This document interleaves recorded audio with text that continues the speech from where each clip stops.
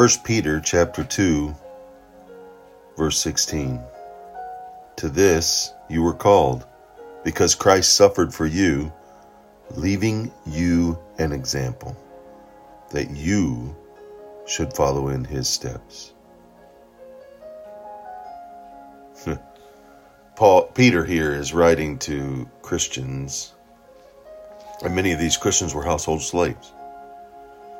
And it'd be easy for them to submit to masters who were gentle and kind. But Peter encouraged loyalty and perseverance even in the face of unjust treatment. And in that same way, you and I, should submit to our employers. We must submit whether they're considerate or harsh, because by doing so, we may win them to Christ by our good example.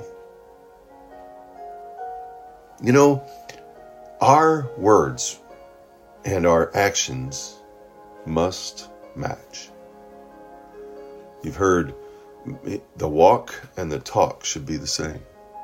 Well, he walks this way and he talks this way, or he talks this, but his walk sure shows this. His actions don't speak the same as his words. Our testimony of a changed life through Christ should be a testament to other people that Jesus is alive and is changing lives. Changed yours, changed mine.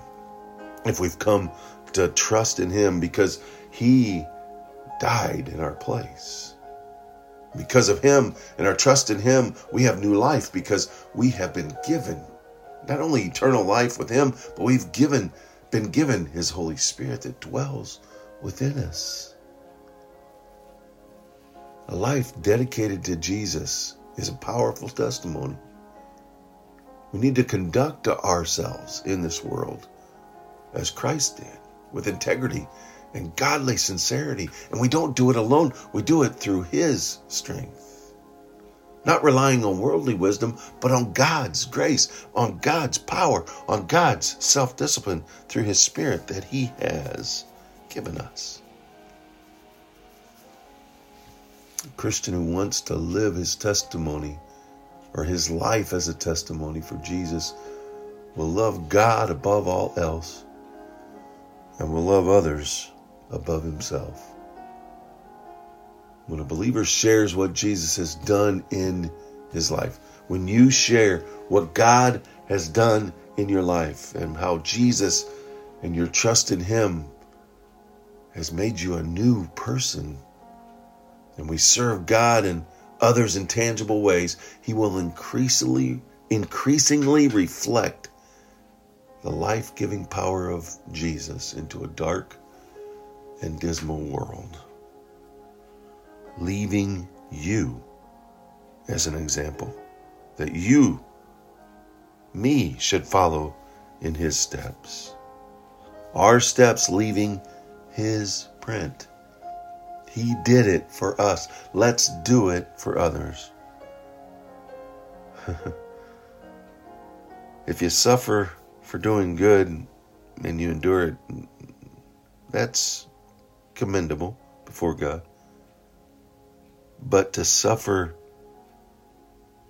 because of your belief, to suffer even when you didn't deserve it. Jesus lived the perfect life. He did not sin, and yet he suffered.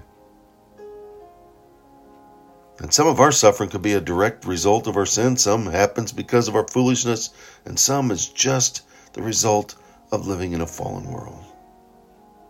And Peter is writing about suffering that comes as a result of doing good. And remember, Jesus never sinned, and yet he suffered so that we could be set free. And he's left us here as an example. As you face suffering, face it with patience and calmness and confidence that God is in control, that there are no surprises to him. Go out, make it a wonderful, God-filled, trusting day, and setting self aside so his Spirit that dwells within you can rise and reign.